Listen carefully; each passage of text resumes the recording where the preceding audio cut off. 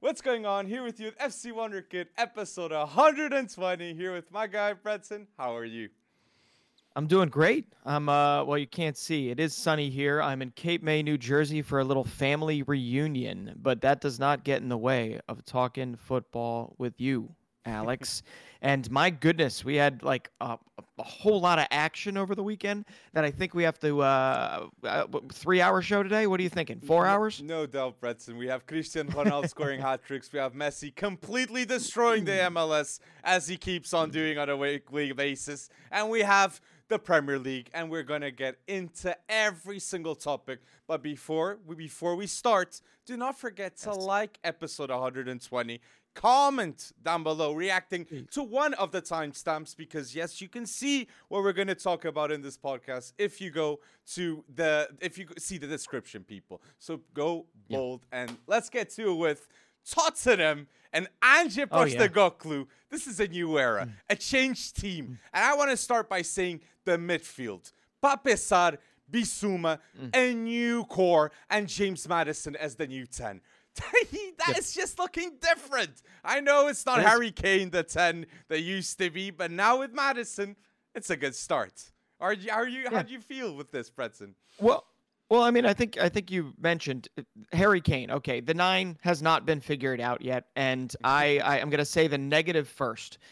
Richarlison, I've been holding out hope for Richarlison, hoping that he could be that guy that even fills one shoe for Harry Kane. Not both shoes, but one shoe for Harry Kane. He's not that guy. No. I have come to terms with it. It is a sad day for me because I really did think Richarlison could actually do some damage. It's still early in the season, but what you mentioned is what I definitely want to focus on, that midfield, those cast-offs, the guys that were not really even expected to play another minute in a Spurs shirt.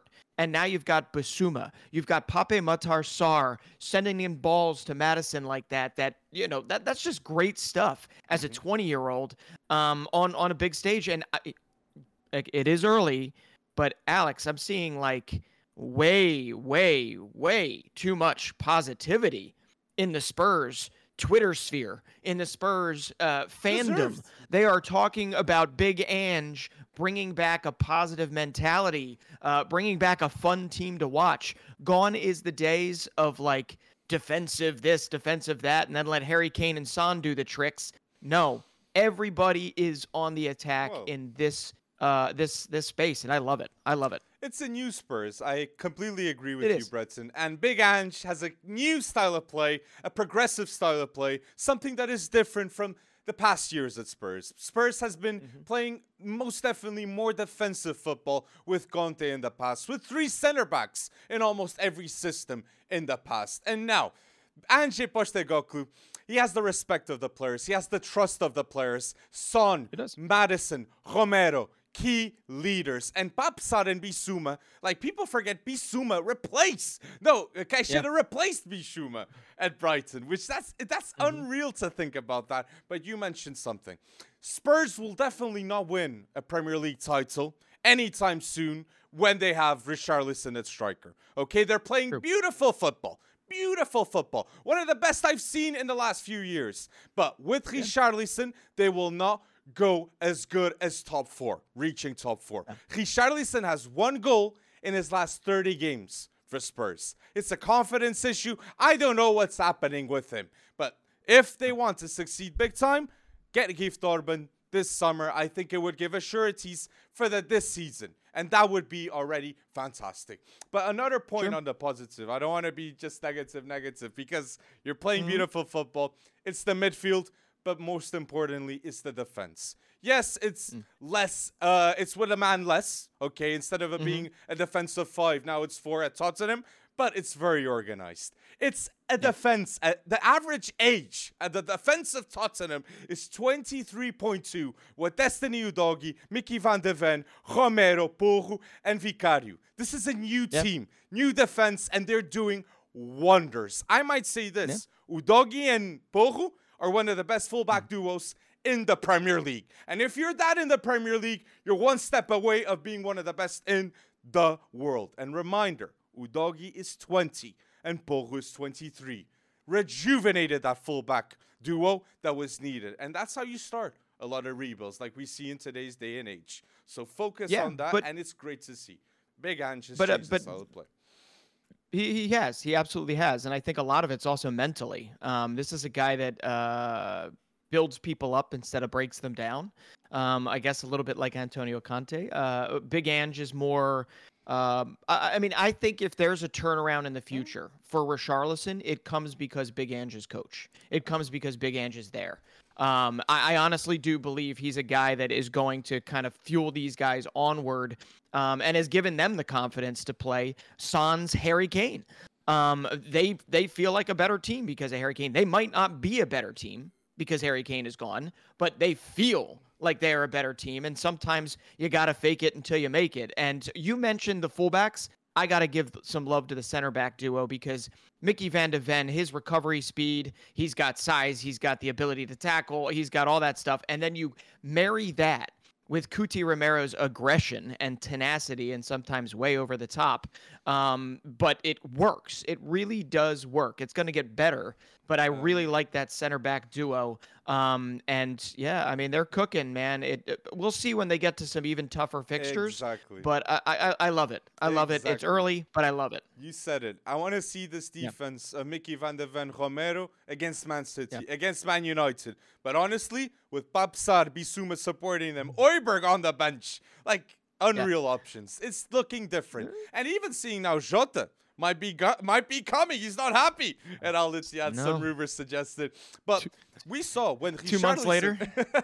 No, but we're going to talk more about Saudi League in episode 120. But mentioning on Jota and relating with Son and Richarlison, when Richarlison came off, Son played at the 9 role. And I could see that long-term happening more and more if Richarlison cannot get it done and it don't get another striker. That will be another option. And the thing that you said about breaking players, and Big Ange doesn't break players, instead he builds them up. I agree, but I just think Conte has world-class expectations with everyone, and Ange is more realistic. And we can see that with Lo Celso, with what you said about building up instead of breaking. He's trying to integrate Lo Celso and bring the asset that they wanted to be high performance to actually be that. So I think he's more human in that approach. And I think all Tottenham fans appreciate that too with Big Ange. They feel like he's approachable. He's a manager that looks out for Tottenham, and he knows what the point that they're at. He knows that there's not a good world-class striker ahead. He knows that he needs to fix things. So it's good times. And yes, people, let us know what you're thinking too about Tottenham in the comments. Yeah. What are you thinking, Breton?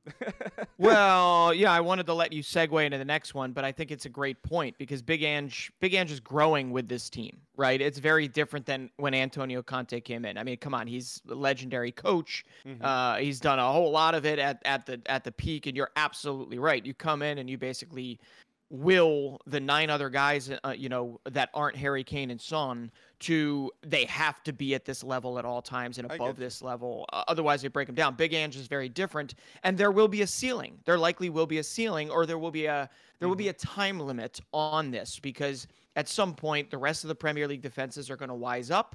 They're going to understand the way he plays. They're going to be able to. So they're going to have to keep him guessing, and I'll be really interested when we get in the thick of the season whether or not Spurs, peter out or they continue to press on, and maybe Big Ange becomes the next, I don't know, world-class coach. We'll see. But early days, early returns are very nice to watch. It's just a different Spurs team, and I am here for it. I like it. I think world-class is still, as I agree with you, it's still early. But it's like Eddie Howe at Newcastle. That was pretty good to get top 4. Like Arteta with Arsenal, people are still, they're not saying world-class straight away, but they're still in the fence. Let's say if Big Ange gets in that conversation too. Thank you. And leave your opinions about Tottenham in the comment section down below. But Man United had a tough one. That was a tough game. But I want to say something clearly to everyone at home. Ever since Cristiano Ronaldo left Man United, they haven't replaced with any striker that is close, I will say close to the level of getting 20 goals per season.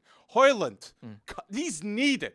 Højlund will have the attention, the spotlight, because Martial It can't do. It can't be Martial at striker. If that's the case, you're not going to get top 4. Man United will not get top 4 if they're playing Martial at striker or Sancho. He's not that bad, Sancho, but he's not world class. That's what they need. They need someone that scores 20 to 25 goals.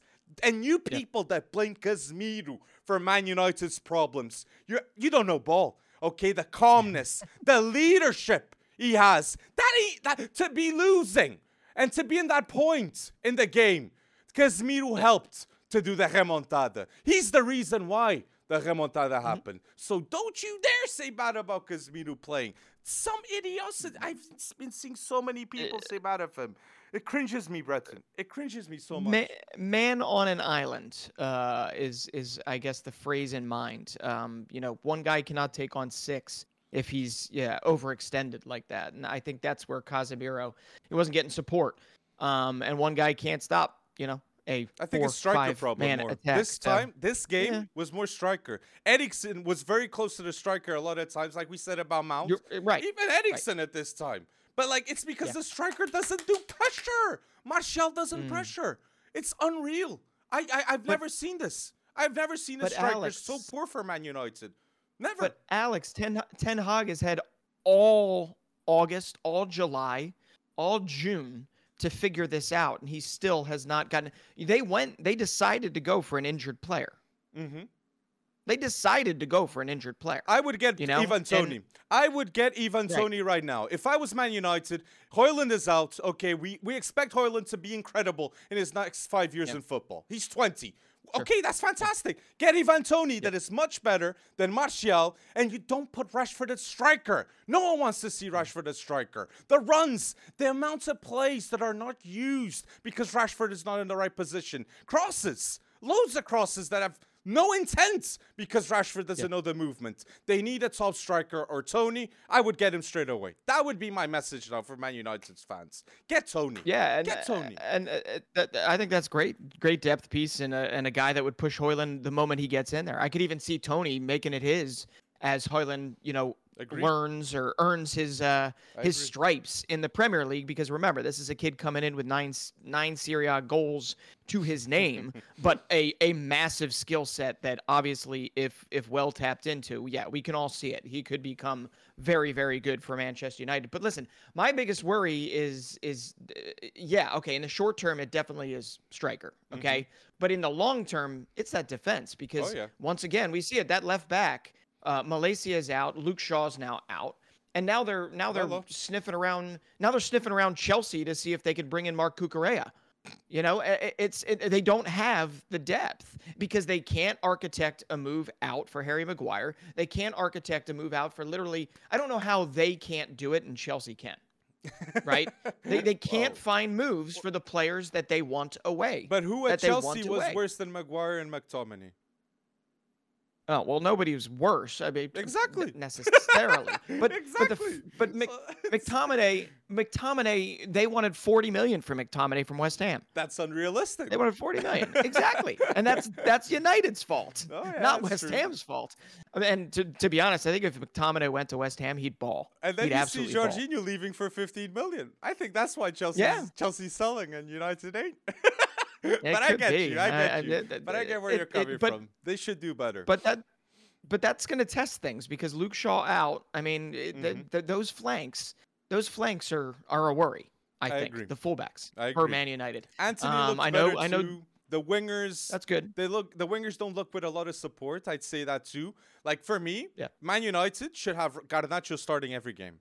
Honestly, if Rashford's playing striker, definitely Garnacho should be starting every game. Look, if Martial's playing like that, I'd put Rashford as striker, even if it's bad. Please, I reiterate, get Toney, or Højlund. I don't know, just come out, mate, because it's needed. But Bruno Fernandes too. I wanted to give a bit of a shout out to De Bruyne. I saw his start bench cell of. Did you see that one? De Bruyne did a start bench cell with Bruno Fernandes, Martin Odegaard, and James Maddison, and that was his order. So I'm going to say Bruno Fernandes, big respect from De Bruyne to come and say that. Creativity, genius. So I wanted to say too, Bruno Fernandes being the captain of this team helped, for them to give this remontada a chance, okay? Bruno Fernandes was the leader in this remontada for it to happen. Creativity, progressive football, and yeah, that's what Erik ten Hag needs. And again, a lot of people point fingers to Bruno, but it's wrong. It's wrong too, because Miro and Bruno, they're doing the best they can with what they have given to them. Look, that's literally what the striker's not there. Wingers, Rashford is playing as striker, so you don't have the best wingers. Like midfield support, it could be better on the bench. Like Donny, even Donny Breton, Donny van de Beek. Like leaving. What? We remember him. There's so many pointing. The streets remember, right? The streets remember. That I don't understand. I don't know if we'll ever see that Donny van de Beek again, which is just a shame. It really is a shame. Maybe we won't see Anthony again too. You never know. You never know. I don't know. But I do have to ask you, Onana, you're still. We saw probably the worst of what you'll see from Onana, I guess. Like that's the worst of what you'll see in terms of positioning. Sometimes some mental mistakes here and there. But that's kind of not I told you so, because it wasn't really that bad. They ended up winning the game, but that's the stuff that for some reason has stuck out to me when I see him. I know everyone wanted to focus on distribution and all that good stuff, but to be honest, if you don't got a striker to send it to hoof it to, if you don't got the front three that you actually want assembled in the way you want them assembled, his distribution means absolute crap until you do. Exactly. I agree with you, Bretson. His distribution isn't as strong as it should be because nobody's landing it. It's like a player's assisting nonstop and you don't have a striker scoring goals. That's what's happening to Onana. Even with the center backs too. There's no center back this season at Man United you say, oh, he's been world class most definitely. No. World class names, Varane, Lisandro, they are. Onana, all of them are. But actual games, we're still waiting on seeing. And it's because of the lack of talent, okay? At the wings, at the fullback, and at times in the midfield too. But we're pointing a lot of bad things too. But the truth is, Man United won this game with Erik ten Hag and 3-2. And this was their 20th win at Old Trafford, okay? So they haven't lost. No, it's not 20th win. Man United haven't lost at Old Trafford in their last 20 games in the Premier League. So regardless of the bad form, Erik ten Hag is still doing a fortress here, and that's how you get consistency, home ground, and you improve upon that. And that's a positive.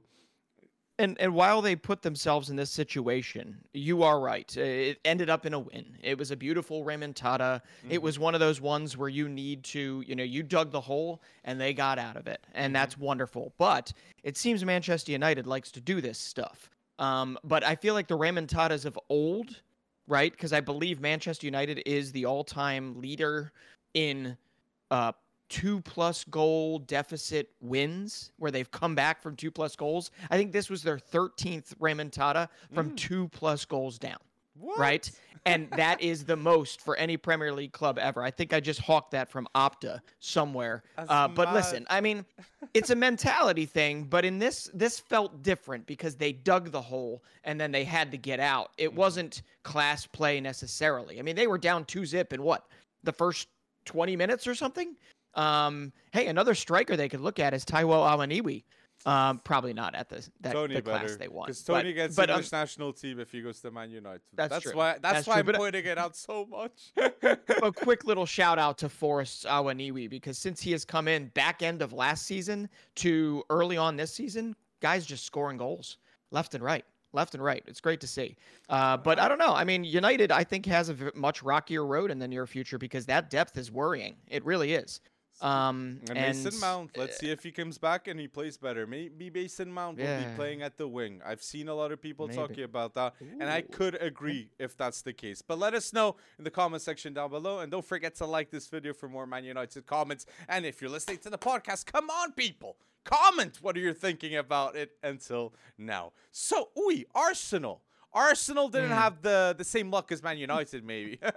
2-2. No. But they didn't have the same luck because they're playing against João Palhinha. That I'm just going to start by saying João Palhinha, which starts for every Premier League team. Okay, not Man United and Man City, but every other Premier League team, João Palhinha would start. okay? And he doesn't start for them because Miro and Rodri are their elite players. But with Arsenal, if Arsenal don't fix this Havertz problem, I don't know what's going to happen, mate. They might not finish second if Havertz is starting games because Thomas Partey at right back plays? That is embarrassing. Arsenal's best midfield, okay, right now playing is Partey, Declan Rice, and Odegaard. At the end of the season, I believe it will be, this is bold, but I believe it will be Declan Rice, Fabio Vieira, and Martin Odegaard, Breton, okay? Trust Fabio Vieira. I saw what I needed to see. He's much confident. Look, Fabio Vieira is intense. Fabio Vieira has better vision. Fabio Vieira has something to prove, and he looked much more determined than Havertz. He should be the first sub in midfield ahead of Havertz. He is in my mind, at least. So people, watch out more and more for Fabio Vieira this season because this is the one. This is the one. Yeah, no, I saw that exact same thing. I'm surprised I didn't text you about it because he's a guy that I still, even though he hasn't yet broken in, I still have very, very high confidence that he will at some point. But you bring up Havertz, right? And it seems like we're doing this all the time. We did it with Chelsea. Like, who is he? Is he a midfielder? Is he a forward? What is he? All I got to say is that the biggest glaring hole in the Arsenal 11 is a little bit like United right now. Well, they have a lot more holes. But Arsenal's biggest glaring hole for me is the fullbacks. And I feel like if the fullbacks aren't doing what they need to do in Arteta's system, I feel like whatever you are expecting from Havertz, maybe that freedom, liberty to roam, the connections, I just feel like he is suppressed. He's not able to do what he needs to do. Now, that's not an excuse because he still has not been good. But when it comes down to it, I think their biggest problem before figuring out Havertz is, I mean, come on, you're starting Jacob Kiwior or whatever, a normal center back, and you're starting Partey, as you mentioned, as a right back, and they have no depth. And they're offloading Kieran Tierney to Real Sociedad, and they got nobody in the wings waiting to go. Tomiyasu can't stay healthy for more than a few games. So yeah, it's worrisome. It's the moving forward. He's Arsenal's trying to. Arteta's trying to emulate what Guardiola does at Man City with the fullbacks, being inverted and being highly involved in the build-up play. What shocks me is, knowing this, Zinchenko doesn't play more. Like, he's perfect to play in this inverted fullback role and to be playing and distributing around the team. So I'd be more like, why isn't Zinchenko playing more? That's something I've grown to think more and more. But yes, right back, Thomas Partey. I'm going to repeat it, man. This is bad. And striker too. Like, it's obvious to me. Like, when I say that at the end of the season, Arsenal will be like with Declan Rice, Fabio Vieira, Odegaard ahead of them. It's like Martinelli, Saka, and Gabriel Jesus too. But Eddie Nketiah, I think he deserves that armband. The intensity he has too. He gives a lot to the team, and he got that draw for Arsenal. So I wanted to give a shout out to him. And it's not that, look, Arsenal, like, Arteta has changed the level of Arsenal. Like, Arsenal fans are complaining about the situation this weekend, but like 2 wins and 1 draw out of like 3 games, that's 7 points out of 9. I know Man City is what you're competing against, but you got to compete against yourself and better yourself. And if you better last season, you can become Premier League winner. I'm saying can, but that's the minimal. You need to better yourself. And that's what people are saying. You're not bettering yourself from last season. But with Fabio Vieira on the pitch, yes, you are. Yeah. I believe I can in remember. It, I can remember 18 to 24 months ago when Arsenal, they didn't have a standard at that time. And now they do. And now that standard, as you mentioned, is Manchester City. So that's a big deal, and that in and of itself speaks volumes. But you're also going to have hiccups because I do believe last year, as I've mentioned in the preseason predictions and other places, I believe last year was an overperformance. I think there will be a little bit of a reversion to the mean. I don't think they have to finish second. I don't think they're necessarily a contender, but I don't think they have to finish second for it still to be a successful season this season. But they are contenders. Arsenal to win the Prem. Yeah. No. Manchester's no. There's a second tier. There's Manchester City, and then there's a second tier. Okay. So you can make it a contender, but I don't think there are. Basically, what I'm trying to say is I don't think there really are contenders until somebody catches fire, right? Or you go on this massive run, or Manchester City essentially beats themselves, like the De Bruyne. If Foden can't fill in for De Bruyne, or Foden and De Bruyne get injured, then maybe we're talking about it. But now Manchester City's got Bernardo Silva for another year or two. They got Doku coming in as a specialist that's gonna just destroy people from the 65th minute on. But when it comes down to it with Arsenal, they haven't made any movement on these wingers, on these fullbacks. I'm sorry. And, they are relying a lot, as they should, because he's so dang good. I have to say it. Bukayo Saka is the guy. We all know that. He's grown to be the guy, and I love how he does it. It's so understated. He wants no attention. He really doesn't need the love. He just wants to go out, wear the badge every day, and get it done.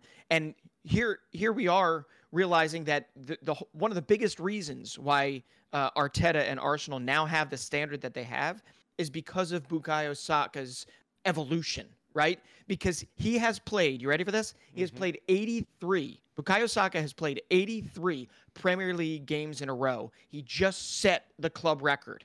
Paul Merson he beat. And he just set the record for most consecutive games. He's their Iron Man. He's the guy that they lean on in the Premier League. And I just love the way he plays. I love the way he plays the game. He's the freaking beating heart of what Arteta's vision is here. And it's wonderful to see. He's the heartbeat. Saka is the heartbeat of Arsenal, and he's the heartbeat of England too. Yeah. My last thing too on Arsenal's point is I want to say Gabriel should start every game right now. Gabriel and Saliba should be the starting two center backs. Okay, I do believe the fullbacks. Yes, it's a problem, but that center back duo has to stay from last season if Julian Timber is injured. Okay, in my mind, before the season had started, in my mind, I thought the Arsenal defense was going to be Zinchenko, Saliba, Gabriel, and at that right back doing that full role, Julian Timber playing inverted and being more involved in the distribution. So that's not the case. Question marks are coming. But let us know what you are thinking, people, in the comment section. And don't forget to like this video for more Arsenal content. But on the Premier League, whoa, we still have some really good games, didn't we? It's James Ward-Prowse, the signing of the season, Brenton, ahead of James Maddison. I think so. I mean, to be honest, we all knew it was going to be a slam dunk the moment it happened. True. We all knew it was going to be. Ward-Prowse should not be in the championship. We know this. Is he absolutely legendary? No, but is he free kicks he is. Perfectly. Oh, that's true. I mean, yes. But James Ward-Prowse, that is like the signing that you just knew was going to fit. And of course, literally from the get-go, this guy has already put his stamp on the team and has turned around. West Ham was relegation fodder last season. And then they, of course, saved the season by winning the Conference League. When it comes down to it, you knew that there would be some sort of a snapback, because the same way I think Arsenal overperformed a little bit last season, I think West Ham obviously were underperforming crazy to their ability. We all knew Jared Bowen was better than what he was playing like last season. And Jared Bowen, not surprisingly, took that personally last season, and he has started off hot. But a lot of this all comes down to the fulcrum that is James Ward-Prowse. It is James Ward-Prowse. And if they go out and they land Mohamed Kudus, I mean, you're talking you're talking about a team that could snap back to top 8, top 7 pretty quickly. Quickly. I don't think they'll finish top 8, but I think they'll be fighting for that top 8, top 10. Like the fact that West Ham sold Declan Rice and West Ham signed Mavropanos. Like good choice getting Mavropanos instead of Maguire. Shout out to that. Edson Alvarez, James Ward-Prowse, and getting Kudus too. Like that's a new midfield and a better midfield, honestly. The midfield of West Ham with Edson Alvarez, Shosek, and James Ward-Prowse, and then you have Kudus supporting it too. Like that's unbelievable to look at. And Jared Bowen will look better, but please fix the striker. If you're just relying on Antonio, like problems will come with time, because Scamacca didn't work out. Danny Ings, I think he's on the bench. I don't think he's world class. Better than striker in the top 8 that you're mentioning now. So I think they should fix that and actually land a proper striker that can score 20 goals in the Premier League. That you don't get that feeling with West Ham. Oh, you have to understand they also beat Brighton at the Amex, right? And it was, I wouldn't call it a sound beat, but it was certainly maybe a whole lot better than I thought West Ham was going to be. No, they definitely were not. But there's been a couple fortunate developments, or unfortunate developments for West Ham United, and it's been the Lucas Paqueta deal following through. One, Mikel Antonio was projected to definitely be leaving, and the fact that he is not left yet at least means that they have a striker that is relatively capable, while I agree that it's still a question mark in the long term because Scamacca was supposed to be that guy and was not that guy. And then on top of that, Ward-Prowse just wound up literally being the perfect shoe-in, the perfect guy that they could sign from one of these relegated teams to immediately make their midfield a whole lot better and put less pressure on. You said top 8, Bretson, though. Like, you believe Antonio's a top 8 striker. Here's the thing. No, I don't believe that. I don't believe that, but they have finished top 8 with him as a striker before, so he could do it. But I think the Premier League is a whole lot deeper now with all this money in it. But when it comes down to it, for me, what I think is Edson Alvarez is going to be a slam dunk for West Ham. I think it's is he going to be Declan Rice? No. But is he going to be pretty dang close? Yeah, probably. And then you have Ward-Prowse. I don't know if the Paqueta thing is going to actually come to roost. I don't know if he's actually going to go the way of Ivan Toney or if there's going to be an announcement as to what this investigation is going into. But as long as they have him, they are setting up. Like, Bowen has snapped back some. It's early. Souček has snapped back and been a whole lot better than he was. He was a waste of space for the majority of last season. He was terrible. I think he had the worst season in a West Ham shirt last season for them. But a lot of them did. So, and then they made the right decision. Areola is their goalkeeper, and he had a hell of a game against Brighton. That was a wonderful game for Areola against them. So I'm just saying that the seeds are there because they weren't as bad as they played last season, I guess. Okay. They just weren't that bad. No, I agree with you. I just think last season the form wasn't the best. And 2 players didn't know who would start. Like, Antonio would expect to start Scamacca, things like this. And once again, I'm going to reiterate, if they don't get a striker, like, this is dreamful thinking that they'll be better than with Declan Rice. But that midfield... Wait, do you have a... sorry, yes? Do you have a striker in mind? For West Ham? Why don't get Taremi for the 30 million they're asking? I'm literally saying Taremi always, but, like, Taremi is a realistic option for them to catch. So that would be a striker in mind that I'd say fast, yes. Yeah, they have money for it. It's almost, but let's wait and see what's going to happen. They also had money for Balogun, and I don't know if they ever. I don't think Balogun wanted to stay in the Prem in London, though. I don't think. But listen, I think he's going to Monaco, different league. He's playing for the U.S. men's national team too. Like, if he wanted to stay in England, maybe he would have picked England. I think that could have maybe be that in an intention of mine. But yes, people, let us know what you're thinking on the Prem. And yes, anything that we're missing out. And Chelsea, we got to say too, Chelsea looking much better. 3-0 win. Raheem Sterling was a big shine in that game. And Nico Jackson scoring his first goal for Chelsea too. That was pretty good. It was Luton Town. That's the only thing I have to say about that. But yes, it was good to get that win. The one thing about Chelsea that the realization to me, and it's probably a tweet I saw several days ago confirming this, but it is amazing that they have sold off 2 of their most recent Academy Players of the Year to Newcastle. And they have brought in, indirectly, but they're valued above 70 million pounds, right? The both of them. But both Tino Livramento and Lewis Hall are no longer with Chelsea. They're with Newcastle. And they likely will be Newcastle's flanks for many, many, many years to come. And at one point, they were Academy Players of the Year at Chelsea. Cobham made, Cobham bred, Cobham gone. And it's just kind of a... It is. It's just a shame to see because this is, and I believe in your Betano. That, I know you're speaking Portuguese, but yeah, I pick up on some of it. I think you were saying the same thing. Like this is with just such a radical shift in this roster, and Pochettino has a massive job ahead of him, but it's also like not a job that I don't think anybody out there is equipped to deal with in terms of this roster turnover in such a quick period of time. It will take time for them to gel, but yes, the grains of improvement were certainly there against Luton Town, and I'll be really interested to see where it goes from here. It's true. It's Luton Town. It's no need to crack up, go crazy with that, and yeah, keep it down. Still, it's still not the top team. I agree with you. I agree with you with that. But switching now, saying like, don't keep it down. Like this might be the season that AC Milan get another Scudetto. AC Milan are balling out. Calcio is fun now. Any team can get, not any team, but a lot of teams can get top 4. The top 4 race is happening, and AC Milan in 2 games have 2 goals. And who's balling out? Your guy, Brenson. CP, baby. 2 CP. games, 2 goals? Like, what?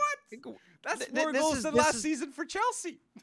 Yeah, two man of the match awards too. And yeah, I think the Chelsea core of AC Milan is balling out right now. I wouldn't say, Olivier Giroud, I know, has an Arsenal past as well, right? But at 36 years old, Olivier Giroud has 4 goals, right? I think 2 of them were penalties in this last game. 3 goals, 1 assist, I think it is.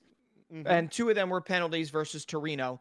But come on, 36 years old, and he's playing like he's 29, and him and Pulisic are balling out together. Great communication. You see it, but that's not it.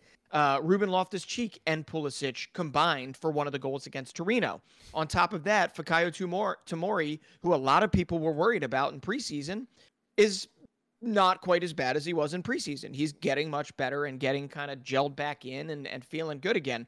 So yeah, I think really you boiled it down perfectly. Like Pioli's having fun. This front 3 is having loads of fun, and it shows on the pitch. And I don't know. I just feel like definitely last season that got tested. And Rafa Leao hasn't even had to necessarily show his best game yet, and he's still been very, very good, right?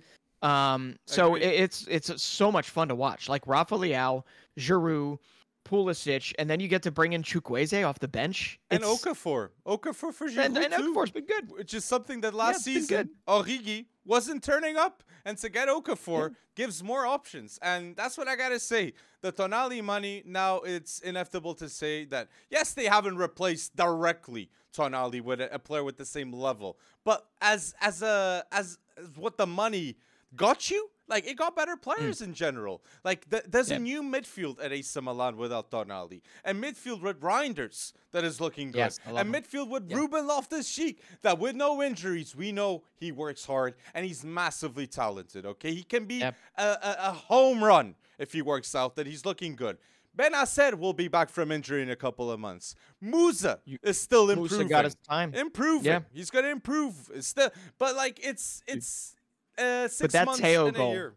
And that's Teo goal, exactly. That's Teo goal. Oh, and that's my gosh, what I got to say with Milan. I'm still shook. Like, Tonali might have left Milan. Tonali might have left Milan, but Teo has stayed. Mike Maignan has stayed. Tomori's still there. Rafael Leão's still there. Like Benacer, when he's back, he's still going to be elite. And then you have now Pulisic better. On the bench, Chukwueze and Okafor. Like, Pioli, cook. Let him cook. That's what I want to see. Top 4, AC Milan, realistic, minimal. So let's see if Scudetto is possible. I think it is. But one thing and that's the thing, is we have seen windows like this with Christian, right? So we have to be optimistically cautious or cautiously optimistic, whichever way you want to put it, because we do know all it takes is one injury and he's on the sideline for whatever, hamstring strain, 2 months.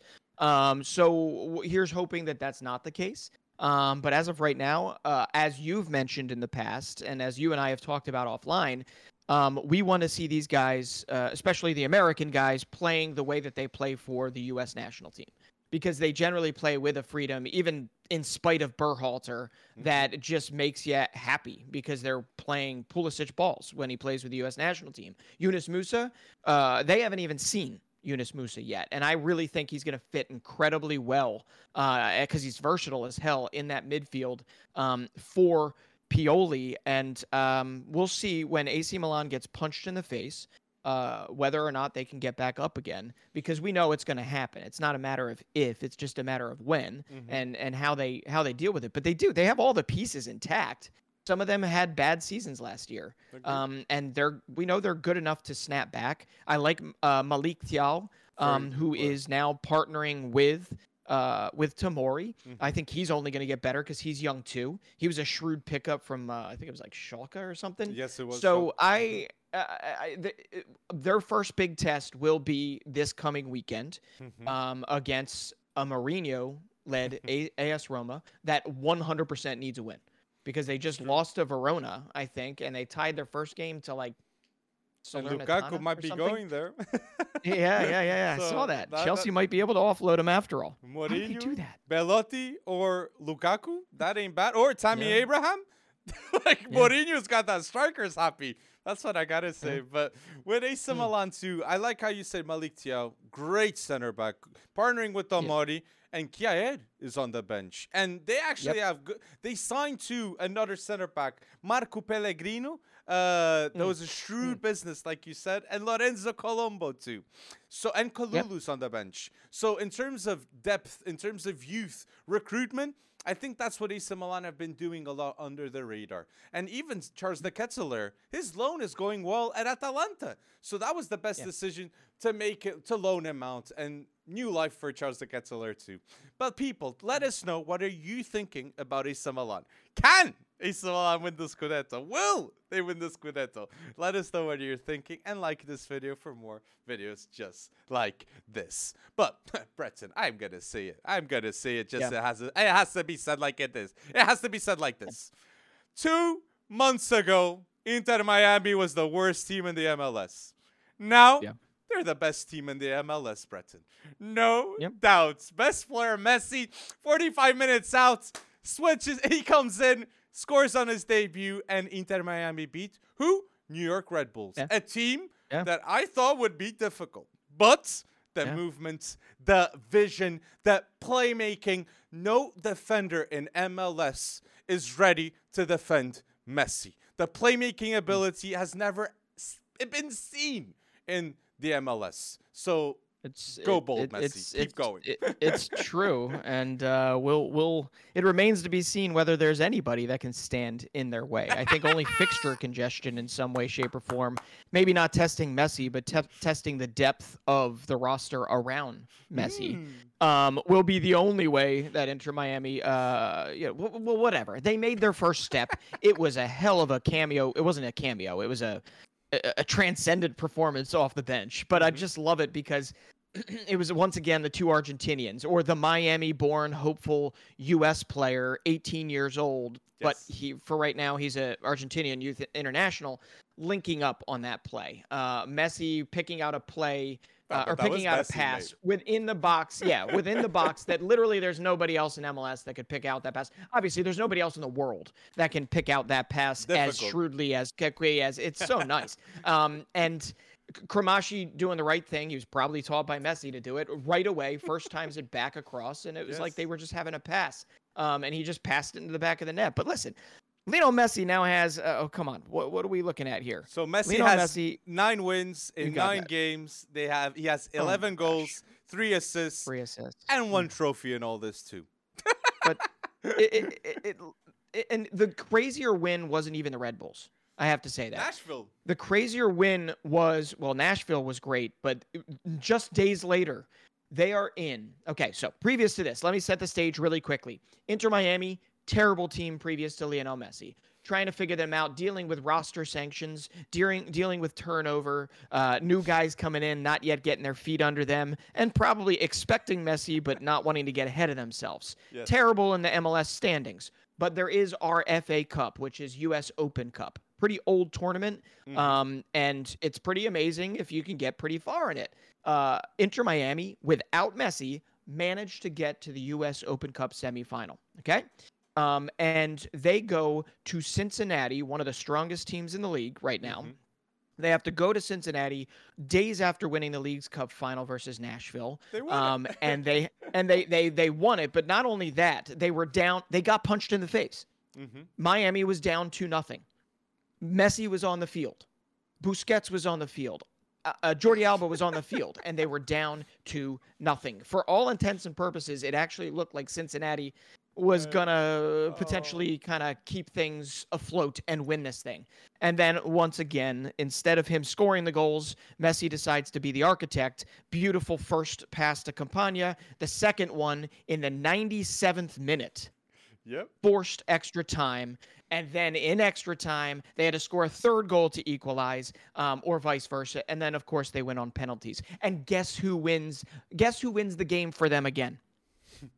18-year-old Benja Kramashi scores the penalty kick, steps up to score the deciding penalty kick for them to now have a go at yet another trophy. That was in the Open Cup final. Happened. So yeah, it was really good. That's what I like seeing. That's when you know it's like he's there obviously for more than a paycheck, which we all know he's there for more than a paycheck. But what I'm saying is like they were punched. They were punched. Don't take that soundbite because they were punched in the face, and they got back up and they got that done. That's why that Cincinnati game I think tells me that barring the rest of their roster breaking down, which I don't think they will because Diego Gomez is new. Avilés has come in. They have some young players. Facundo Farias, who barely played yet. They're doing the right things, and they are setting the stage. So yeah, they're probably getting to the playoffs. It's whether or not there's somebody out there that can throw a wrench in the grinder. They are getting to the playoffs. But I love it. They are getting to the playoffs. Kramaski is one of the best players in the MLS playing next to Lionel Messi, okay? He is. Yeah. And Busquets obviously is elevating the old team because Busquets has only played for Barca, Spanish national team, and the Inter Miami. That is the luck and the greatness that the MLS is witnessing. Greatness with Busquets and Lionel Messi. That's deserving. It's deserving. It's great. And here's one crazy stat for you, okay? Mm-hmm. And I get it. A lot of people shrug and shriek about MLS and their standards and whatnot. But listen, the three teams that Messi beat, okay?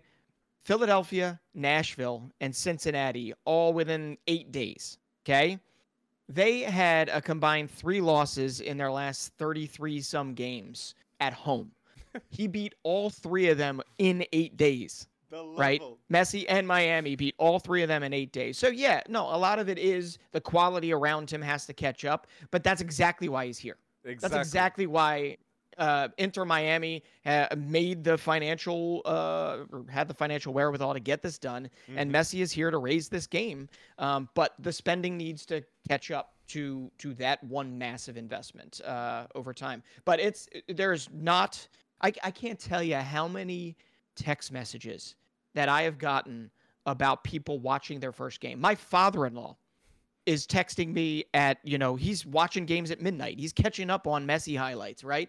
And he loves the Union. He's a Philadelphia fan. But when it comes down to it, I mean, he just loves the pizzazz, the entertainment around it. And it also makes him learn about the other teams in the league. So we'll see where this goes. But early signs are, I mean, you could not have asked for a better entry into the league, into the American soccer, yes, I said soccer, landscape for Messi, because it's wonderful. He gets some winning, and we'll see what happens from here on out. But you say soccer, but Messi only speaks Spanish, so I'm certain he says football.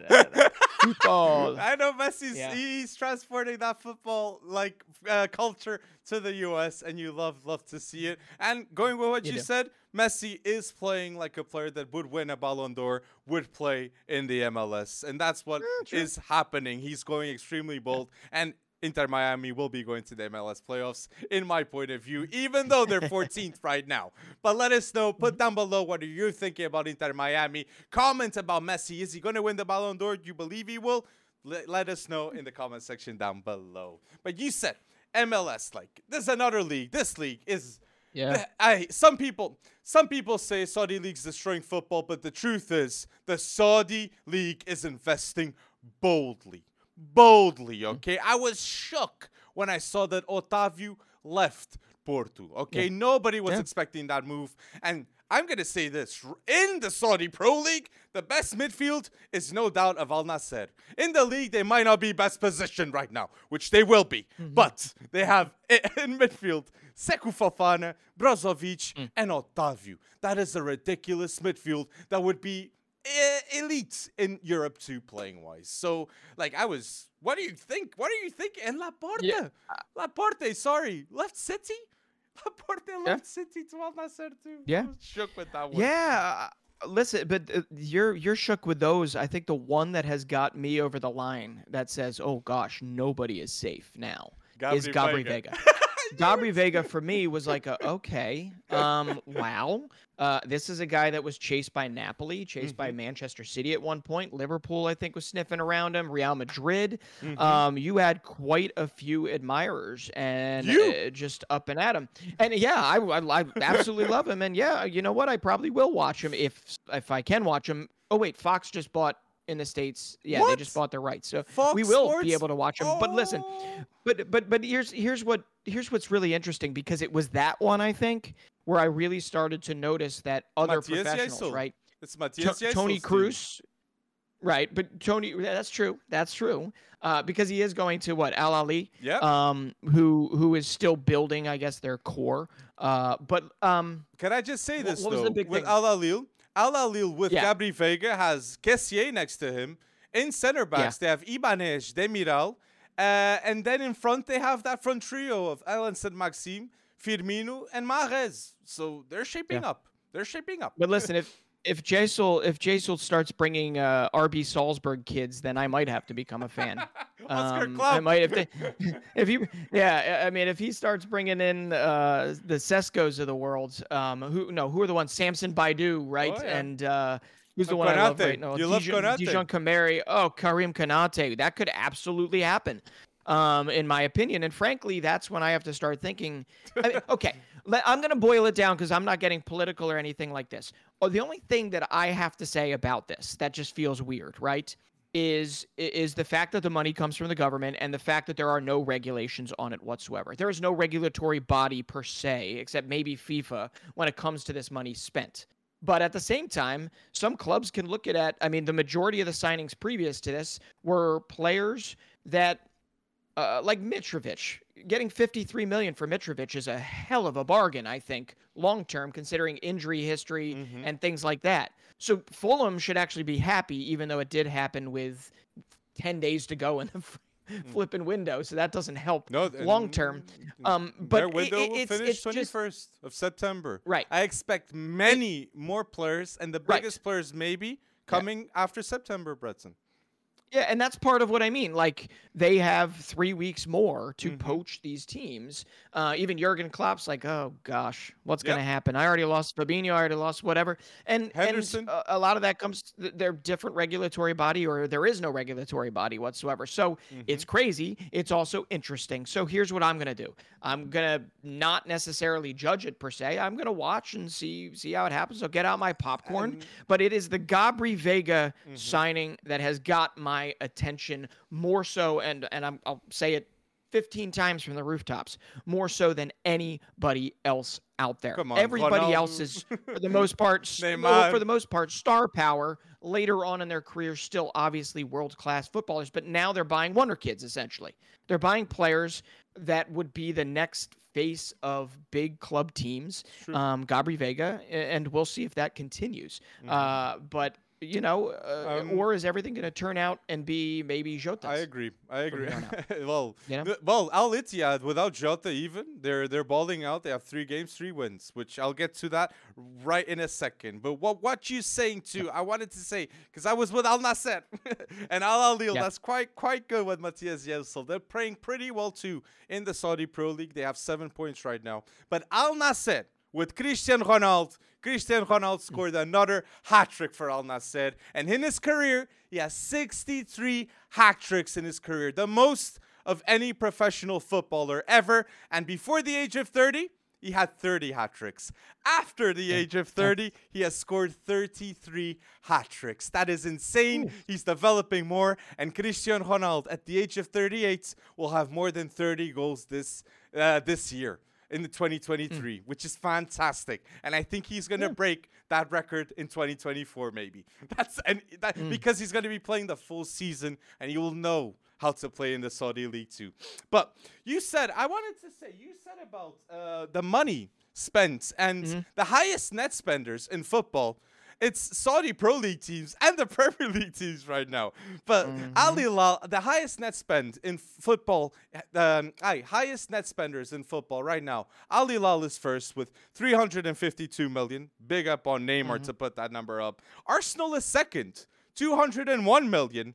And third is Man United with 154 million. And to give context too, Bournemouth is in seventh with 126 million net spent. Okay, Bournemouth in seventh. That's mad. And they equal the amount that Real Madrid spent this summer. Bournemouth. Wow. So I think there was already like a league dominating the football transfer window, because you had Bournemouth equaling Real Madrid beforehand. So I think that was already something that was happening. And now with the Saudi Pro League, they're just going crazy. It's true. And the player, and Al Hilal is the best team. I'm an Al Nassr supporter. I am, but Al Hilal is the team to beat. AFC champions, and Malcolm scored 3 goals in his first game for Al Hilal. Like, he's right there. Neymar still hasn't played, but Neymar, come on. Koulibaly, Bono, Ruben Neves, Milinkovic-Savic. So I'm going to see Al Nassr, Al Hilal, Al Ettifaq, Al Hilal, Stevie G. Shout out to Stevie G. He's doing pretty well with Jordan Henderson and Moussa Dembele. And yes, the final thing I wanted to say is Al Ittihad.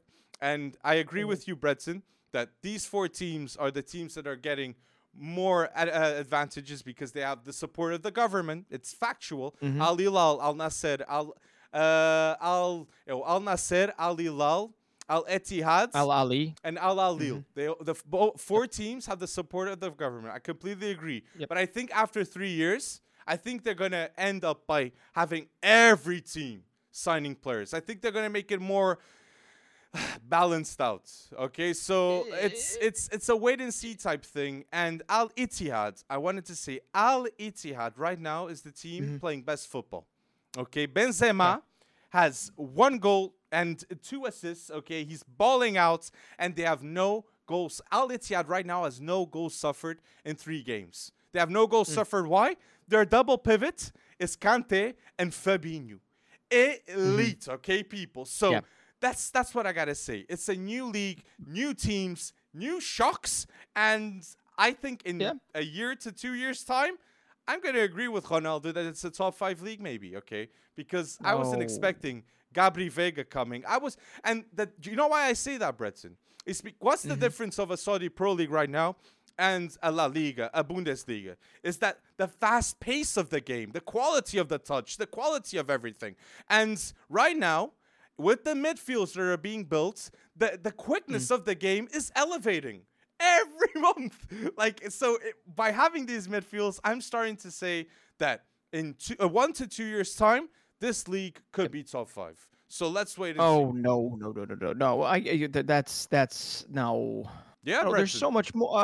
Definitely will be ahead of MLS in this case. So, but MLS is doing it so that they can be a destination league for years and years and years to come. I mean, if the Saudi government.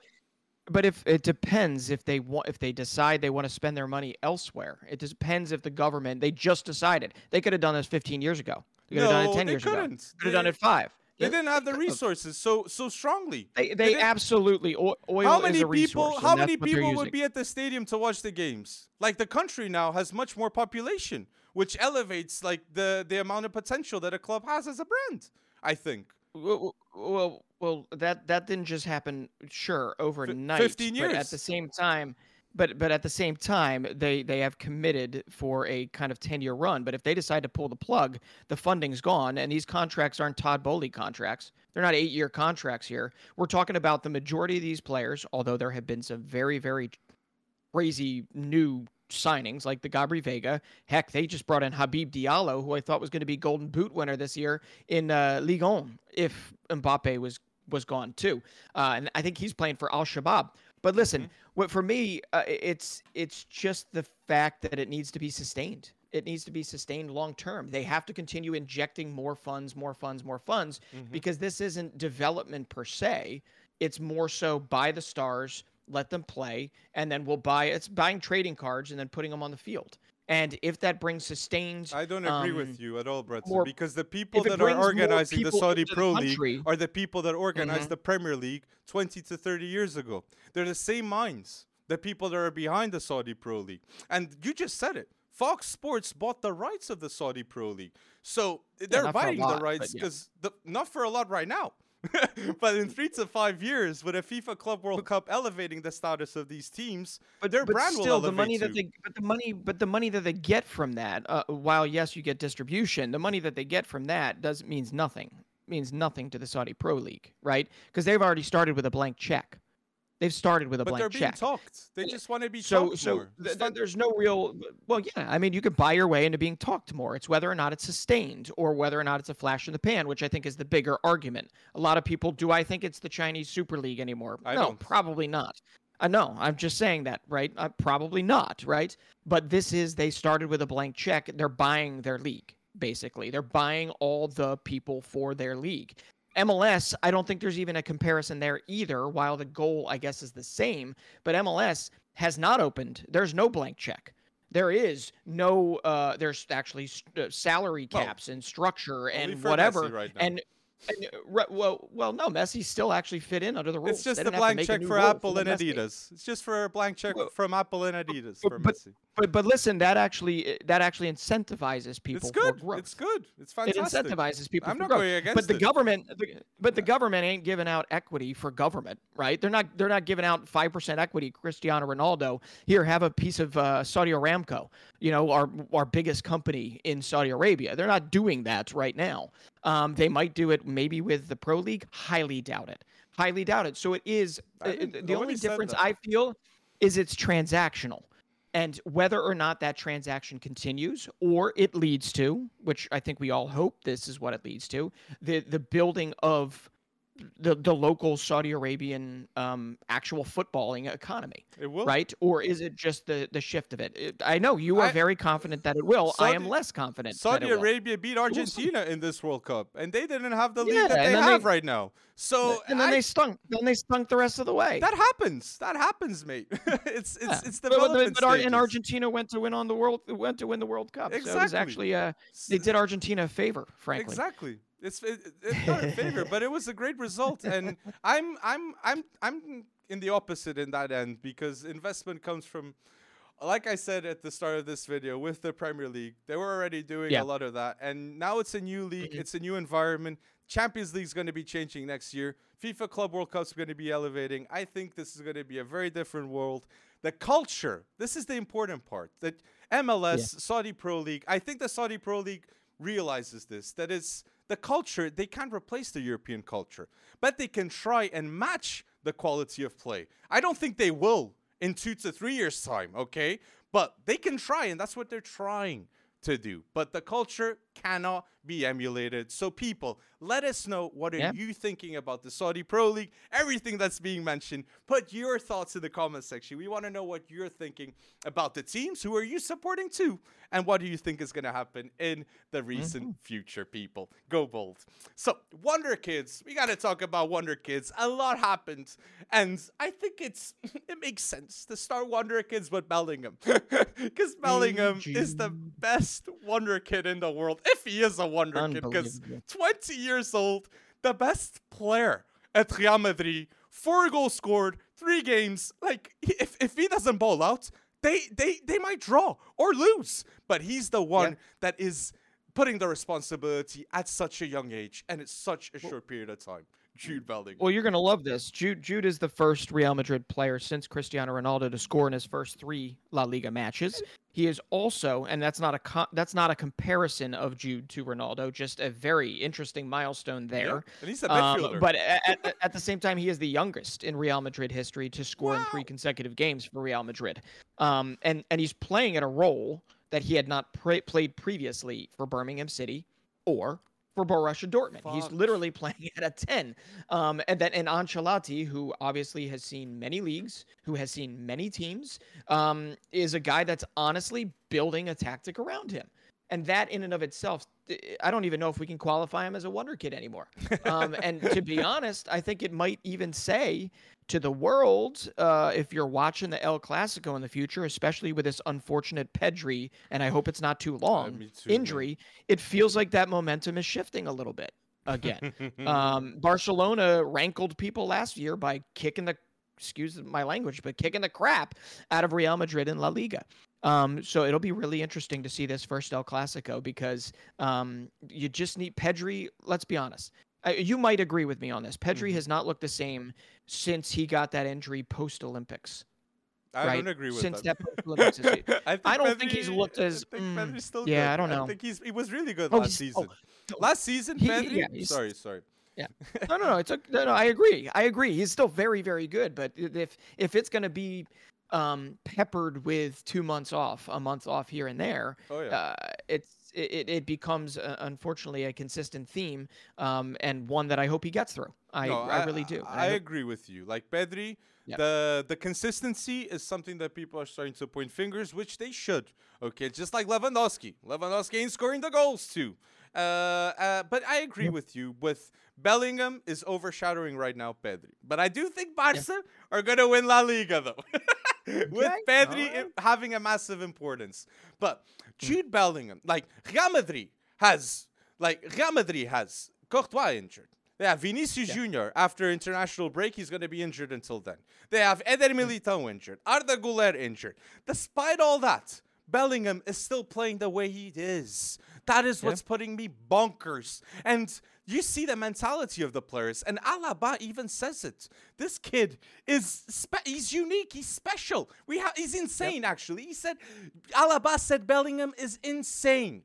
And that he's insane. Why? Because he's a leader already at such a young age. So everybody, the English fans, you guys are winning. Because Harry Kane, like, if you see the transfers above 100 million in this transfer window, it's actually ironic that the English players are the ones that are actually immediate impact. It's not Caicedo. Well, Declan Rice, maybe that can be a discussion. But Bellingham and Kane, definitely worth the price tag. So I just wanted to say that. It's really interesting. It is. And we've said it, we've called it the intangibles, right? He has the things that it just, for a 20-year-old, it just doesn't make sense. It doesn't make sense that he has them, and it tells you that he's barring some ridiculous turn of events, Jude Bellingham likely will go down as one of the most consequential players for England, likely, and Real Madrid.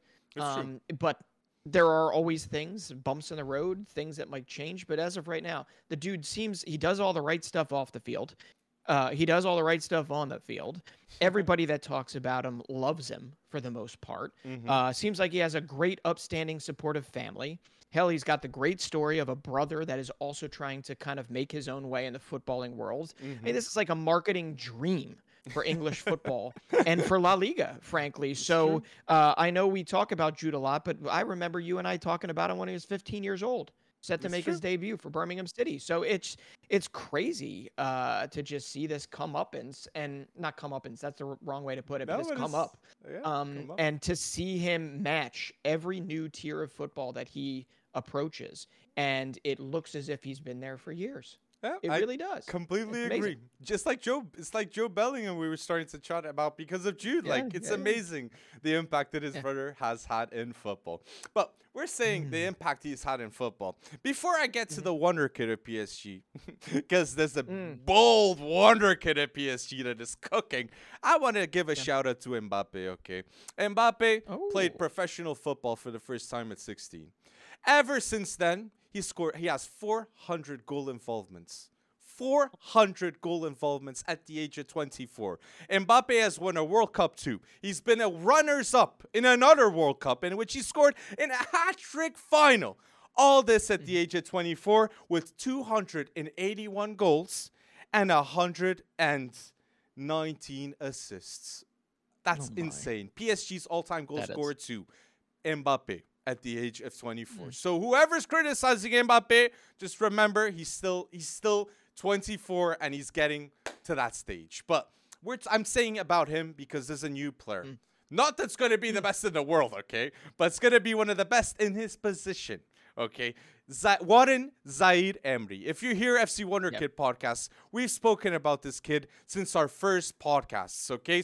First 10 podcasts, we mentioned Zaire Emery, okay? Because Zaire Emery was a PSG jewel, crown jewel. And he is lovely to see that Zaire Emery, when Verratti leaves, they're not thinking about signing another player. They're thinking about their own now. Because Mbappe, captain of France and captain of PSG team, like he's the leader of that team. He's the owner of that team. He wants Zaire Emery to be there. And at 17, that's mad that Zaire Emery gets that responsibility. And in 2030, Warren Zaire Emery will be 24. In 2030. That's mad. 24, that is mad. Like a World Cup has been in the States, like in 2026, and he's still under 24. So let him cook. Let him cook. Exactly. This clear out, much like Harry Kane leaving Tottenham makes way for guys like Pape Matar Sarr and Bissouma. I know they don't play the same positions, but to take on responsibilities that they wouldn't have previously had. It's the same way this PSG clear out, I think, is going to be better for PSG in the long term. And I can certainly tell you it's going to be better for Warren Zaire Emery. But the fact is Warren Zaire Emery was knocking on the door even previous to guys like Neymar leaving or Verratti having some sort of a holdout here, or there was talk about him potentially leaving. But a lot of their high-priced stars are on their way out the door, which makes way for either them to make the same mistake, bringing in high-priced stars again, or let your young guys cook. And that's what Warren Zaire Emery, completely unsurprisingly, is doing right now for PSG. And yeah, once again, PSG, I think, is going to be a weird type of dark horse for Champions League. They definitely are, because they're just getting to know each other. They're just starting to, Asensio scores his first goal. Mbappe's back, and he looks like he's beaming ear to ear and loving every bit of it. He's once again the star of the show. Watch out for PSG. I mean, and Zaire Emery is going to be a huge part of it next to Vitinha. It's good. It's going to be a fun. Look at those fun names, future. Mate. A different team. Look, young names: Nunes, Ugart, Zaire Emery. Yeah. I'm excited for what's to come next with PSG. Just like Man City, mate. Like, I just want to say, why is Man City going to make history and become maybe the first team to win 4 Premier League titles? Because they have Guardiola and they have elite recruitment. Like Man City, in the space of 1 year, they're going to be signing. Man City, in the space of 1 year, they've signed Haaland, Julian Alvarez, Jeremy Doku, and Joshua Gvardiol. If you've spoken to us 2 years ago, we'd say every these 4 players, all of them are ballers with world-class potential. And they can ball out in the present too. And that's what City do. They don't sign doubts. They sign certainties. Players that they know they can develop more. Alvarez is that for 20 million. Doku's going to be that for 55 million pounds. The replacement of Mahrez. And even if it's not youth, with recruitment, Man City still get Grealish. That long-term was good. Rodri, Ruben Dias. Like, it's just, they know how to pay. And how to pay with quality. So big shout out with City. And also big shout out to Jeremy Doku, because that's a move. This is actually a kid that we had the privilege to actually talk to. I remember we did like a Instagram story type of takeover thing back in the day on FB Wonderkids, right? And he just came across to us as just such a nice kid, right? Just wanting to do well. He had made the move from Anderlecht to Stade Rennais, and now it's great to see his talents, which hopefully continues without injury moving forward, because he beats at least from a progressive perspective and dribbling perspective, Jeremy Doku beat Kylian Mbappe and Lionel Messi in a lot of metrics last season. Okay, he's more of a specialist than, say, a generalist that can do it all well. But my goodness, if you haven't seen him play yet, just wait till you see him. If you thought Mahrez was aggressive, Jeremy Doku is insanely aggressive and will literally just go straight to the box. Explosive. I think just, that's the, exactly. Doku's extremely fast and explosive. And Doku arrives in the Premier League, and no doubt, at his age, he's one of the best dribblers in the league. As he's just arrived, and we say that with certainty because you said it. He was matching dribbling stats of Neymar and Messi. Like, what the hell? Yeah. Like, what the hell? Yeah. And stuff that led to something, right? So there's like shot creating actions and progressive carries that lead to shots and all that stuff that they really like to dig into. So it's not just like he dribbles for fun. He dribbles and stuff gets done.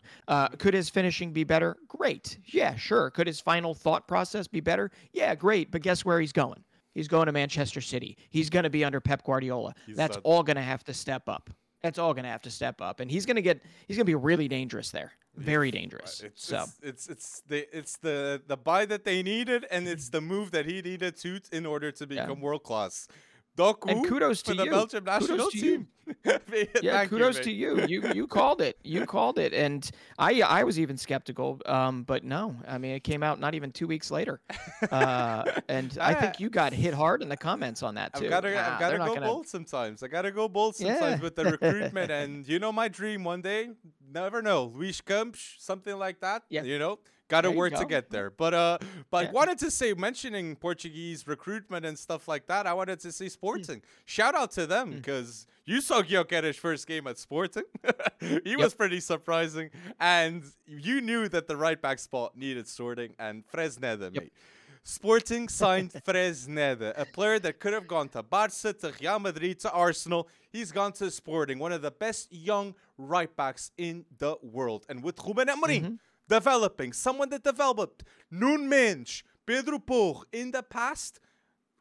Watch out for Evan Fresneda, okay? Watch out. Absolutely. I'm very excited for what we're going to see from Fresneda at Sporting. Wanted to shout out. Yeah. Wanted to mention that. No, is that official or is that on its way? I think it's official. It's official, and it's for 9 million plus 3 million in add-ons and 10% of a future fee for Real Valladolid too. I think the Portuguese teams are really nice to they always give 10% of the future fee. That is nice. I've been seeing that more and more. And why not? Why not? I mean, they understand that. Well, actually, I don't want to say that. I might get killed. No. But no, they understand that selling is part of the process. Selling higher is generally part of the process. You're not going to be killed for that. We in Portugal, we're more than used to selling out our best players. At Porto, at Benfica, at Sporting, like if Gyökeres scores 30 goals in the league and he balls out in Europa League, he's gone. So it's like, it's in a market that needs strikers. So, like, no offense taken, mate. No, yeah. So it was interesting because I think Fresneda was almost over the line with Bournemouth. We thought that was going to happen, and they were going to have Milos Kerkez on the left, and they were going to have Fresneda on the right. But no, I think Sporting, I think Liga Portugal is a much better landing place for him. That ain't bad for Bournemouth too. Kerkez and Max Aarons. I was pretty surprised, but I was gonna just tell you, like, we know that we're a selling off league, Portuguese league, but I think who doesn't want to admit that maybe they are a selling off league too is the Bundesliga, mate. Because Jude Bellingham was sold. They're all gone. And let's see if Jamal Musiala is gonna stay at Bayern Munich long term. But in terms of who's next? Wirtz. You know who's next? Florian Wirtz. And the new connection, Wirtz and Boniface. And Xabi Alonso. Oh, my gosh. I don't think Xabi Alonso is going to stay another season coaching Leverkusen too. Like Leverkusen, Jeremy Frimpong, Xabi Alonso, Florian Wirtz, Boniface, enjoy until you see it still. Like, that's what I got to say. I think they'll get top 3 in the Bundesliga, but Xavi Simons, I want to say too. Xavi Simons was unreal against Stuttgart. I'd watched that game. 1 goal, 2 assists. The goal from pure resilience, okay? He missed the first shot, and he gets the second, and he gets that one in. Xavi Simons is going to get more than 50 goal involvements in the Bundesliga, people. We fully believe in that, and if he just did that, what we saw, 1 goal, 2 assists in a game, Yep. What he knows what Openda does. Oh my! You said 50 goal involvements? No, 20. More than 20 goal 20. Involvements. Oh and if I did say more than, but if I said 50, no. 20 goal involvements, people. But those are some numbers. Yeah, no. Xavi Simons getting as well. It's to be expected. I still am flabbergasted at how well that PSV loan or that PSV time at PSV went for him, and how quickly he just was like, "Hey, y'all want to hate me? It just fuels me." And he just goes out and it becomes, he was joint Golden Boot scorer, and on top of that had double-digit assists. And then he's already waltzing into the Bundesliga, technically a leg up, with a very strong side, and he's already shoe-in the 11, a new 11 that's going to get stronger as the season goes on. So yeah, you can't. And he's in the Netherlands setup. I mean, Xavi Simons, maybe breakout star of Euro 2024. What do you think? That's bold, because if he's the breakout star of that Euros, he's then coming to PSG that maybe will be without Mbappe. And Mbappe is at Real Madrid, and he's back at PSG with that big responsibility of Xavi Simons, Warren Zaïre-Emery, Ugarte. Wow, mate, that would be such a bold scenario. But if you're listening until now, let us know. What do you think about the podcast? Topics that you'd like for us to talk about. Tell us what you enjoyed the most. And it's very appreciated if you can like this video on YouTube. Even if you're listening on Apple or Spotify, if you could just hop to the YouTube podcast and leave a like. We appreciate it a lot. But if you're listening until now, thank you so much for going bold in another week. And put on the notifications too. I wanted to say that. Put on notifications to see every video we put out on YouTube, because we are posting big time. More than 5 posts a week, guaranteed, people. So you go bold and just put notifications so you are always warned. And again, thank you for listening until now, community.